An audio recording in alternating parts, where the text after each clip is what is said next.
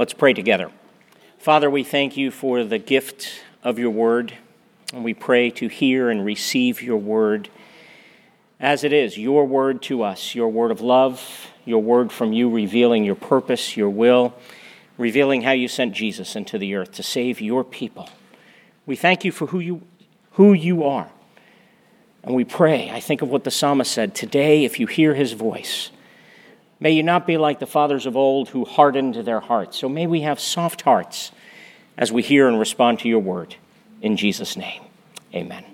And one more time, I would ask you to please stand for the reading of God's word, which this morning comes from Luke chapter 1, verses 67 through 79.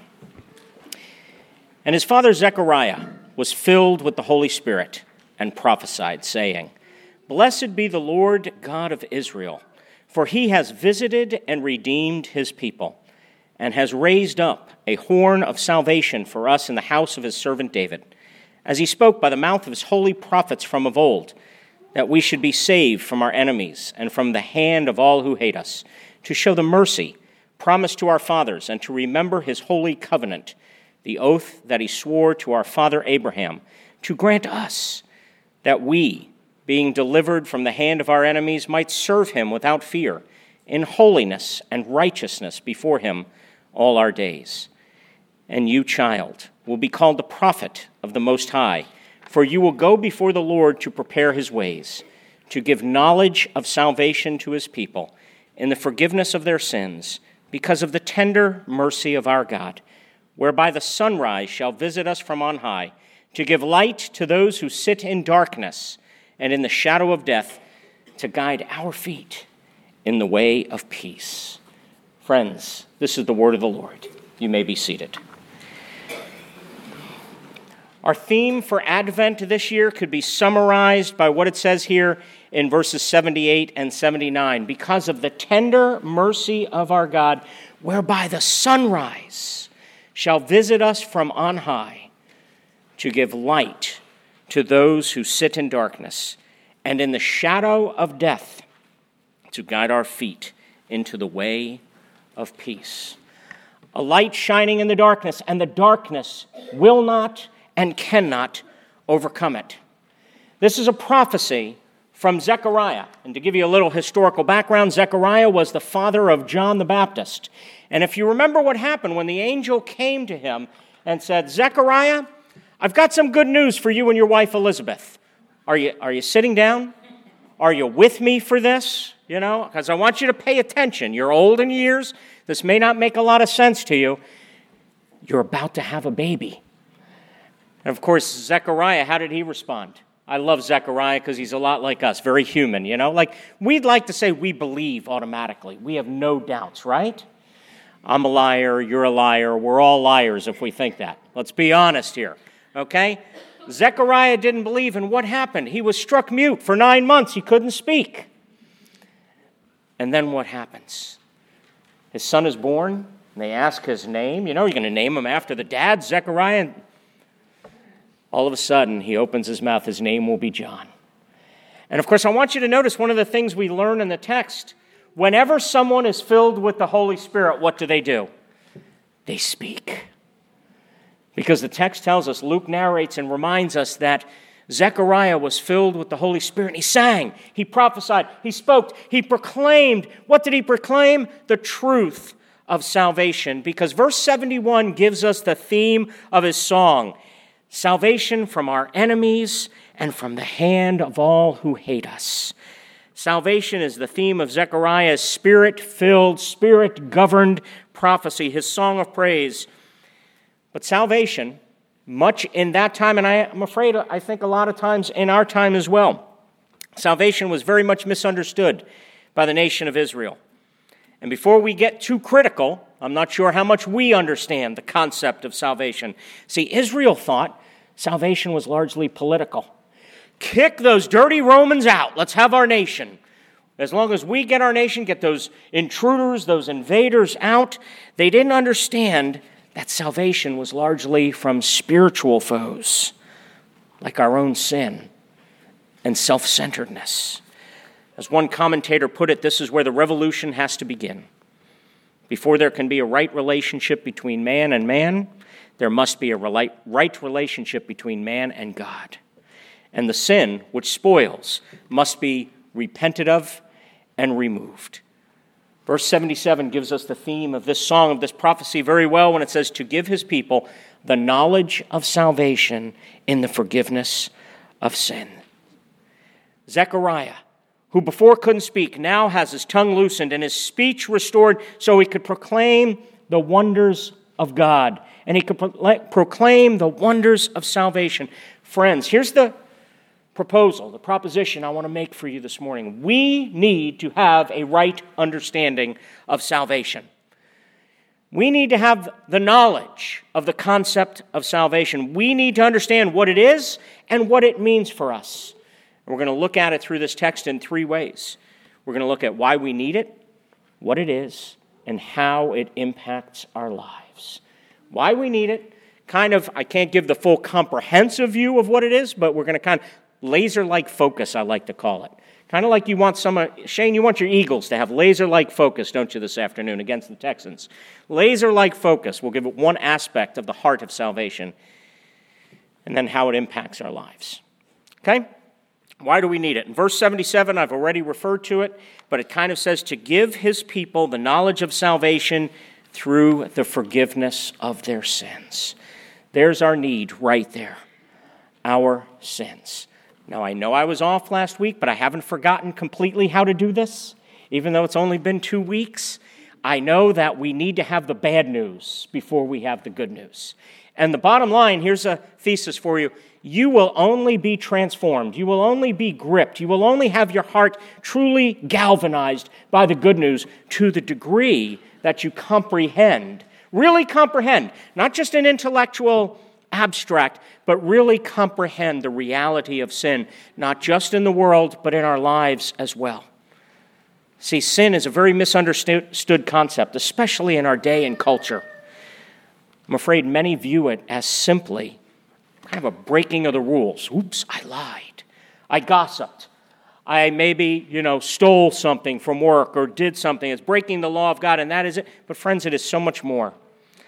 One writer put it this way. He says, why do people do the things they do? Is my problem fundamentally an informational one? Will a well-researched, logical set of insights provide the solution? Or is my problem fundamentally experiential? So maybe seeing a therapist and dealing with my past will solve all my problems. Or is my problem fundamentally biological? Will helping me achieve chemical balance, tranquility, solve my problems? He goes on to say, the Bible says that our core problem, the root, the fundamental reason what we do is sin. Scripture defines sin as a condition that results in behavior. We are all sinners, and because of this, we do sinful things. Friends, we all have the disease. Don't bother wearing a mask. Don't bother washing your hands. Don't bother being a germaphobe. Okay? Don't think you can be a sinophobe. Yeah, I just coined a word. Don't think you can be a sinophobe and avoid sin. You live in a broken world. And let me tell you something.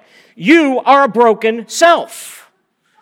We live in a broken world and we are broken ourselves. So what is this condition? What is the disease of sin that we all share? At its core, the first thing it does is it violates God's authority. At core, sin is being your own master and your own savior. It is at its basic core a turning away from God to be your own God. See, what does God primarily have the right to do? He's sovereign. He has the right to be the master and the Lord and the king of our lives. What is sin? Sin is turning away from God, basically saying, I know better, I'll do according to me, and I'll be the determiner of my fate, the captain of my soul, the master of my own happiness, and I will be my own God. That's its core. Now, we're very innovative and very creative in how we express that. But the core is a turning away from God to decide what's right in our own eyes. As the writer to the Judges said, in those days Israel had no king. Everyone did what was right in his own eyes. And see, because sin is this violation of God's authority, this turning away from God, it also violates God's design. God designed us. He's the architect. He creates the blueprint. He makes us. He designs us. He knows how we will flourish. He knows how we will tick. And so when we turn away from God, you know what we're doing? We are building our lives, building our identity on something other than God. Which leads to, we think, just let me do what I want, and I'll be free. The paradox of it is when we do what we want, it leads to slavery and corruption. And then it violates God's peace, which is why verse 79, remember I said Christmas and salvation is all about restoration. Verse 79 says, He will guide our feet in the way of peace. Salvation is the restoration of peace. And that word peace is such a rich, pregnant word. To the Hebrews, it was shalom. It was shalom. And I think there's no better definition or description of sin violating or disrupting shalom than the one provided by Cornelius Plantinga in his book, Not the Way It's Supposed to Be. He says, the webbing together of God, humans, and all creation in justice, fulfillment, and delight is what the Hebrew prophets call shalom. In the Bible, shalom means universal flourishing, wholeness, and delight, a rich state of affairs. He says shalom, in other words, is the way things ought to be. We may safely then describe evil as any spoiling of shalom, whether physically, morally, spiritually, or otherwise.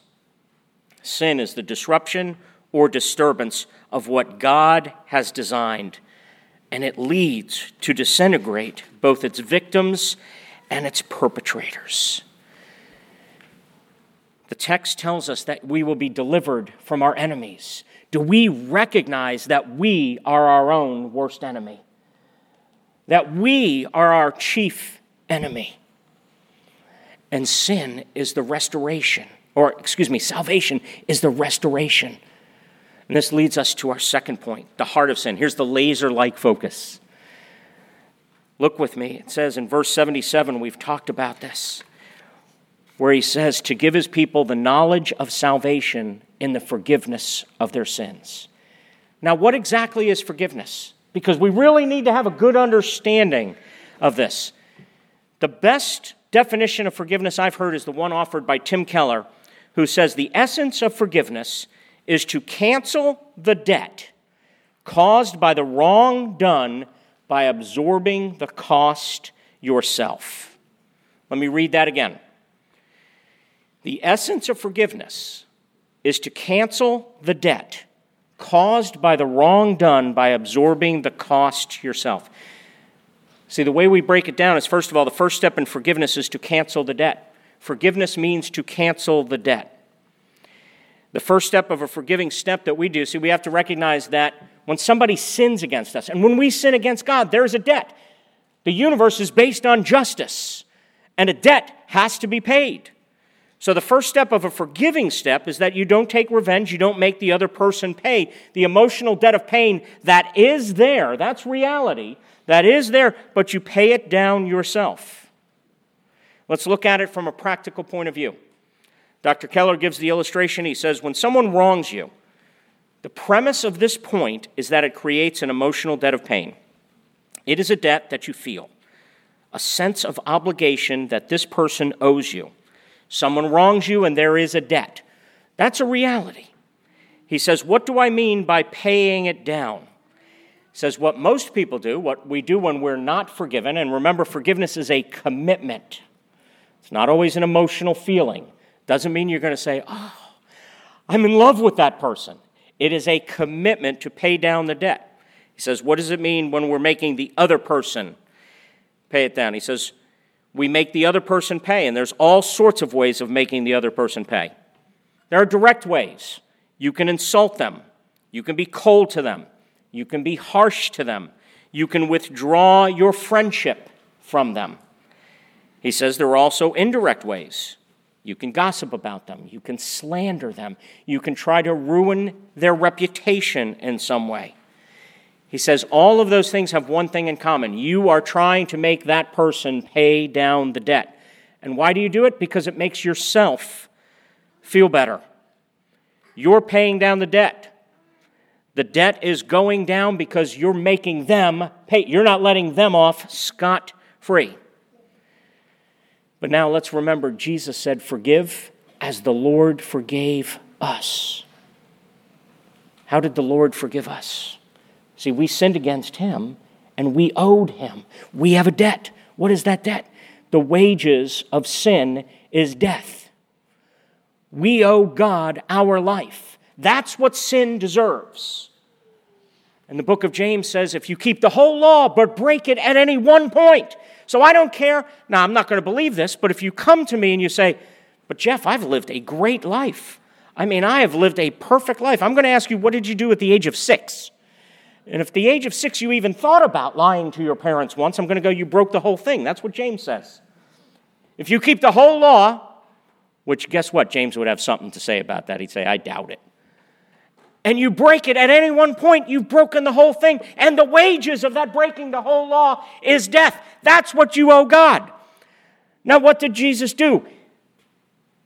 He took that payment. He paid down that debt himself by dying on the cross. He took the justice of God upon himself and so canceled the debt. And then said, it is finished. So that we are what? We are free. We owe God nothing. We are liberated. We are forgiven. And so when we go, see, what do we mean by paying it down in our relationships with others? It might mean things like every time you want to rehash the past with a person and you don't. You're absorbing the cost itself as Jesus absorbed the cost. Every time you want to be cold to them and instead you're warm and friendly. You're absorbing the cost. The pain is passing into you just like the pain passed into Jesus. He absorbed our cost, and the result is we are forgiven. Our debt is paid. The second aspect of salvation that Zechariah prophesies and sings about, look with me at verse 68 when he says, blessed be the Lord, the God of Israel, because he has visited and redeemed his people. Zechariah in his prophecy focuses salvation in that one word, redemption. Isn't it interesting? In Hebrews chapter 10, verse 5, he says, when Christ came into the world, writer to the Hebrews is reflecting on the incarnation. When Christ came into the world, he said, sacrifices and offerings you have not desired, but a body have you prepared for me. Jesus is praising his Father, saying, Father, you don't desire sacrifices and offerings, but a body that the Father has prepared for the Son. And who is that body? That is us. That is the church. That is the body of Christ. We are the body that the Father has prepared and that Jesus has redeemed and bought back for himself. See, in that word redeem, he's utilizing a concept that would be very familiar to an Old Testament Christian. The word redemption means to buy back by paying the price of a ransom. The Father has prepared a body for the Son, and Jesus says, I'll pay the price because that is my body, which means to us, how loved are we? How secure are we? It means we are his, and he is ours. We are in him, and he is in us. I don't think you can get any more secure than that. So how do we live that out? I don't know how often you look at our website and look, did you realize we had a purpose statement?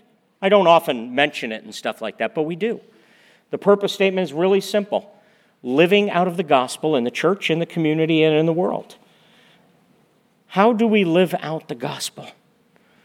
Verse 74 tells us exactly what the intention of this was. To deliver us from the hand of our enemies and to enable us to serve him without fear in holiness and righteousness. Do you know that that is an amazing verse? We are delivered from the hand of our enemies. Remember, our chief enemy is ourselves. And we are delivered from the hand of our enemies and enabled, which means we are given an ability, a power, not from our performance, not from our achievement. This is not something you have to work up or work for. As a gift, God, by His Spirit, enables you to do something. And it's very simple, to be His kingdom servant, to serve Him, and because of the security and because of the forgiveness, to serve Him without fear, to serve Him without thinking, oh, will I do good enough? Will I blow it? What if Jeff asks me to do something? I can't do that. I better not do that. The gospel enables you to serve without fear in holiness and righteousness. Forgiveness, deliverance, rescue, redemption is for the purpose of being enabled to be His kingdom servants, to be His tools in building a new humanity, making this world His home, His dream come to earth as it is in heaven. The Apostle Paul wrote this amazing verse in Ephesians chapter 3, verse 10. He says, his intent, now listen to these words very carefully. His intent, meaning God's intent. Here's what's in the mind of God, the purpose of God. Here's what God was aiming for. Was that now, okay, so not just in the future, in the present, through the church, that's us, the manifold wisdom of God. How manifold, what's that mean? The variety, the bigness of the wisdom of God might be made known to the rulers and authorities in the heavenly realms. Paul is saying right now, God is on His throne, God is in heaven, and the rulers and the authorities are there. And God is saying, I want to show you something. I want to show you my manifold wisdom. I want it to be on display. And, if it were me, I'd be, oh, look, He did that before. Things like let there be light. I think that's His manifold wisdom. That's kind of a big deal. Incarnation. And He says, no, look at my family. And I'm going, Paul, did you get that right? I'm not sure. Did you mishear something? He says, no, through the church, the manifold wisdom of God might be on display for the principalities and power. I've been reading a book by Fleming Rutledge about Advent through the Advent season, and she writes this. She says, the Christian church is the vanguard of God's conquering future inserted into this present evil age. We, the church, are the paratroopers dropped behind enemy lines. We, the church, are the resistance fighters in the territory occupied by the enemy. Delivered from the hand of their enemies, they serve Him without fear in holiness and righteousness. How do we do that? How do we be the vanguard of God's conquering future? How do we be the resistance fighters inserted into this present evil age? The answer is simpler than you thought. Be the church. Be who we are. Do not neglect the habit of meeting together, the writer to the Hebrews says, as some are in the habit of doing. Faithfully hungering for the teaching of God's word, the fellowship of the saints, and the proclamation of the truth of the gospel. Do you want to know how we push back enemy territory? We be the church, committed to worship and teaching and fellowship and the proclamation and standing in the truth of the gospel. I don't know if any of you have heard of or been praying for the people of Early Rain Covenant Church of Chengdu, China. Anybody hear of them? Anybody familiar with them? Okay. Well, we're 2 for 2, both services. I'm going to make you a little aware of them so we can be in prayer for our brothers and sisters in Chengdu, China. On December 9th, they are a Reformed church pastored by a man by the name of Wang Yi. And on December 9th, more than 100 members of this unregistered house church were arrested by the Chinese authorities, including Pastor Wang Yi and his wife, for, and here's the official charge, inciting to subvert state power. As of the update I read yesterday, more than 150 have been arrested, 5 have gone missing, and nearly all of their 700 members are being continually monitored for their activities. Now, what do? They continue to meet together, holding fast to God's word, committed to worship, bravely preaching and hearing the truth. God's intent was now, through the church, the manifold wisdom of God in a people enabled to serve Him without fear, in holiness and righteousness, standing firm in the truth, proclaiming the gospel, the only way, the only truth, and the only life. And this church, in the face of persecution, is still doing that and standing up. In a few minutes, Rick Bartholomew is going to lead us in the pastoral prayer, and I've asked him to pray for Pastor Wang Yi, his wife, and these members. Friends, do we see that we've been delivered from the hand of our enemies?